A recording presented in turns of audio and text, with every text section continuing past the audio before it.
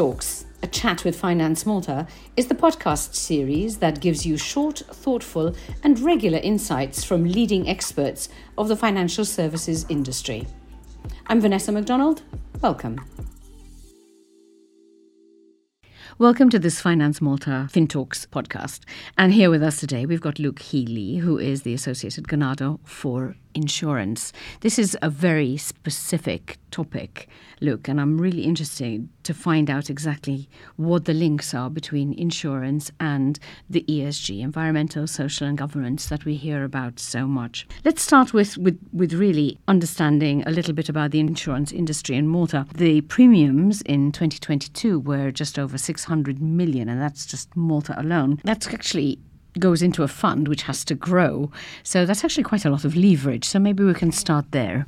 Yeah, most definitely. So first off, I'd really like to thank you for the opportunity to be part of this podcast series. Great initiative on Finance Malta's behalf, most definitely.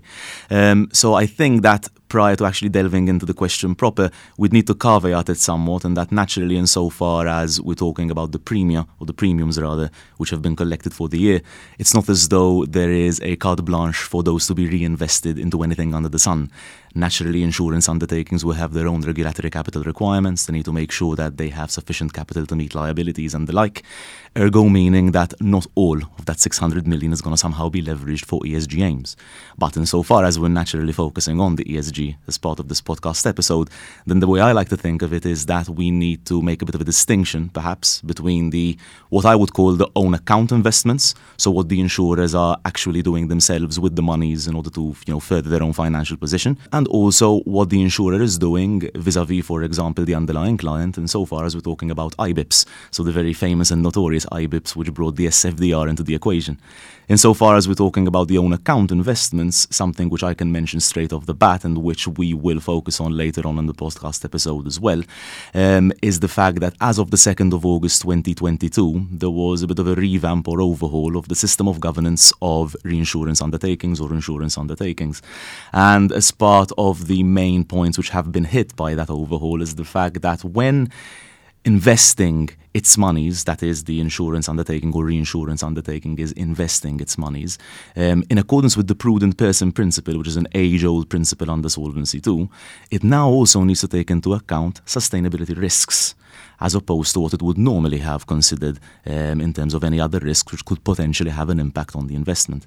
And I think that the time is opportune now as well to immediately focus on what sustainability risks mean, as opposed to potentially as well principal adverse impacts on sustainability factors, because out there in the market there's a bit of a misnomer, and the MFSA, as well as part of its guidance which is issued thus far, has pinpointed the fact that there's a bit of some confusion rather in terms of how our regulated undertakings are considering the integration of sustainability risks and the considerations of PAIs. Some undertakings are considering them to be one and the same thing, whereas they're actually not, because they actually connote different aspects. So the integration of sustainability risk is somewhat different in that it focuses on financial materiality. So insofar as there were to be adverse environmental, social or governance events occurring now or in the future, what effect could that potentially have on the value of my investment? So that's an outside-in approach, as opposed to impact materiality. So that is where the PAIs come in. So insofar as I'm stating that I'm considering the principal adverse impacts of my investment decision-making on sustainability factors, I am naturally then saying that I am considering how my investment decision-making is in turn affecting the environment at large.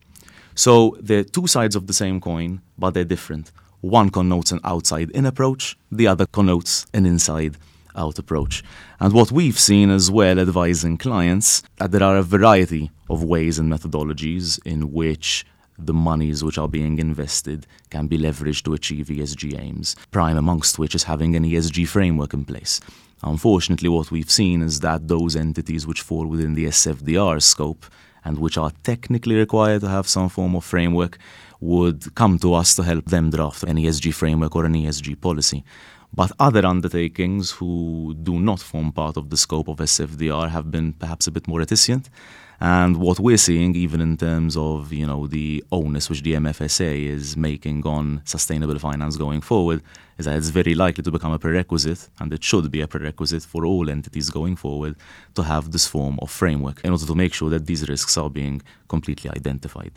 Other ways in which premiums can be leveraged to achieve ESG aims, if and insofar as, for example, the insurance undertaking is appointing an asset manager to invest its monies, it can look to appoint those managers who are themselves signatories to international standards such as the principles of responsible investment, or I believe as well the principles of sustainable insurance, right? And that gives the insurance undertaking some form of comfort that when the asset manager is investing monies on its behalf, that asset manager is taking into account ESG risks. And lastly as well, something which we have seen is that even when, for example, boards discuss the nature of their investment portfolio, they would take it upon themselves to dedicate a percentage of that investment portfolio to investments in green products, green bonds, sustainability-linked bonds, and the like. So those are all, I believe, ways and means in which these monies can be invested to further ESG factors. You've talked about things like the asset managers being part of, a certain certification or accreditation, etc., etc., etc. However, when you're talking about all these things, they're actually quite new. The taxonomy for ESG was only recently agreed on, and if you're looking at decades, it's really a very short time, especially with all the regulatory impositions which are going to come into force over the coming Most years definitely. as well. Are there actually enough people out there with that kind of expertise, and what is being done about it to try and train people and upskill them? Yeah, so I'd say that the short answer is no. I would, however, say there's a saving grace in that there is increased awareness in the market, specifically in Malta. In fact, in the course of my research, I did come across a couple of stats, which I believe were issued by LinkedIn, which stated that Malta ranks amongst the highest EU member states with an appetite for sustainability accreditation or courses and the like. And in fact, as well, having a look at social media nowadays, you'll find that a lot of audit firms, consultancy firms, and obviously even ourselves, sometimes we organize webinars and training sessions for our clients, for companies, and also as part of CPD sessions, for example, we would have dedicated modules on ESG. So training is most definitely on the up. And I would say that this newfound awareness also connotes the fact that the insurance market is fully realizing and recognizing the risks of climate change. And sometimes I feel a bit off just focusing on climate change or the E in ESG. But this is something which has been implemented even at EU Commission level. You'll note that the EU's taxonomy, which you mentioned earlier, only really and truly sets out an environmental taxonomy at this point in time. It sets out package, 6 really. environmental Exactly, objectives. Yes. Is there a social taxonomy? Not yet. It's still in the pipeline. Goes to show that we're basically firefighting. And at this point in time, we need to have our priorities in order, and the priority is tackling climate change. Climate change is going to have such a major impact on people's livelihood. Most definitely, and it's uncanny that you've mentioned this because I'm going to be focusing on 2 principal risks which insurers are now taking into account. It's the physical risk and the transition risk. Okay. So when talking about physical risk, we are in turn making reference to the fact that as climate change becomes worse and adverse weather events become more commonplace, that's naturally going to have a direct impact on the insurance market. Meaning that It must be a nightmare for underwriting and, of course. and for So calculating, of course. premiums and so on. Where Exactly. would you even start? Exactly. So obviously for the clients, there could be substantial entities which are effectively priced out of the market because naturally the recurrence of these events or the continued recurrence of these events will need to be factored into the premium. In fact, a very, very interesting news article I came across these past couple of months and which I've just remembered is the fact that in the US, 2 of the largest insurance undertakings, Allstate and State Farm, have stopped writing property coverage in the state of California altogether because of wildfires. And the reasons which they cited is obviously the fact that they will need to factor this risk into the premium, effectively marginalizing a number of property owners, as well as the fact that they themselves will find it difficult to reinsure their own risk with reinsurers. So they are also priced out of the market as well. So there's a massive hardening of the insurance market in this sense. We start looking at flood-prone zones and so on. Bang on the money. So that is the physical risk of it all. And then there's also the transition risk, which perhaps I would say also makes a bit more sense from an investments perspective. So insofar as I've invested my monies in those industries which are carbon intensive, and the push nowadays is for those carbon intensive industries to leave behind their bread and butter and transition into a cleaner way of operating, that could in turn lead to a hit on their stock price. Ergo meaning that my investment in that particular industry is also going to take a hit. So there are these physical risks and these transition risks which are at play, and insurance undertakings and beyond will do well to understand what these risks are and see how best to combat them. Gosh, how interesting. There's also another part of all of this, which is the actual reporting side of it, which is now obviously a matter of regulation. What is the situation now with NFRD and CSRD?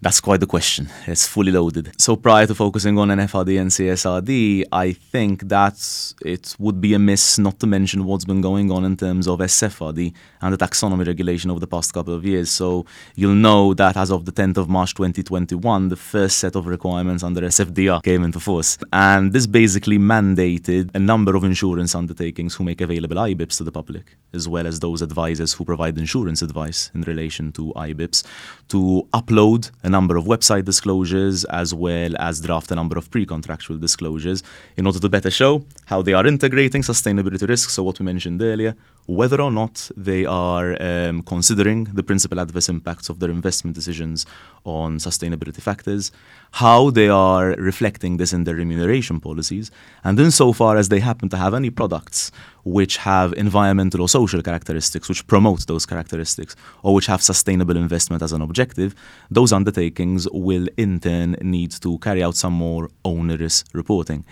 As of the 1st of January 2023, another bomb hit us in that the level 2 requirements came into force, and entities have been scrambling to make sure that the PAI statements which they need to prepare insofar as they consider PAIs are up to scratch, because there's quite a template there which was proposed as part of the regulatory technical standards issued by the European Commission, which necessitates liaison with service providers, third party or otherwise, qualitative and quantitative data, percentages showing how, as part of its activities, the entity in question, when investing in that industry or the like, is affecting these mandatory PAI requirements or indicators rather. So a lot has been going on the SFDR front. Most definitely. It's one of the most live areas of the regulatory regime, if you will. Now turning to NFRD and CSRD, I would say that the NFRD is probably not all too relevant for most Maltese undertakings. I must admit I'm not certain whether any Maltese undertakings fall under the regime, remit, yes. Given that there is quite an onerous threshold for large undertakings and the fact that they need to have in excess of 500 employees. We don't have many of that here in Malta. Although I won't discount the fact that there could be the possibility that a Maltese undertaking would be plugged in to some form of consolidated non-financial statement at parent company level, for example, elsewhere in the European Union. So that's definitely a possibility. But now CSRD is going to be much wider in scope. So whereas an FRD captured around 11,000 entities in the European Union, CSRD is going to bump that up to over 50,000.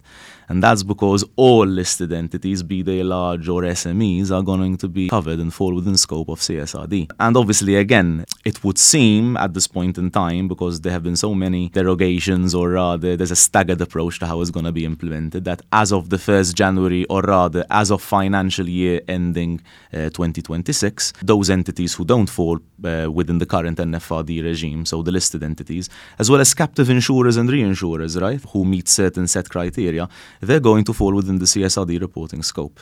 And what we're finding nowadays is, again, there is just a bit of confusion out there, because the reporting needs to be carried out in accordance with standards which have been developed by EFRAG. There are a number of these standards, in excess of 15 standards. There needs to be assurance. Who's going to provide that assurance? It seems as though there's some form of market consensus it's going to be the auditors, but technically speaking, CSRD doesn't say it needs to be the auditors necessarily, but it needs to be someone who is capable of providing this accreditation. And again, this is where the upskilling comes into play, right? So the auditors, the lawyers, we all need to upskill. we all need to know what we're talking about. I've tried to have a look, and I say tried, I don't say it lightly. I've tried to have a look at these ESRSs. They're no mean feat to understand, let alone implement. So I can only understand right now how those in scope undertakings are potentially feeling. And also the interplay, also a bit of a snippet which is related as well. The interplay between the ESRSs and the ISSB standards is very interesting as well, because I very recently had the opportunity as part of a Finance Malta cohort to attend a conference in the UK in relation to sustainable finance.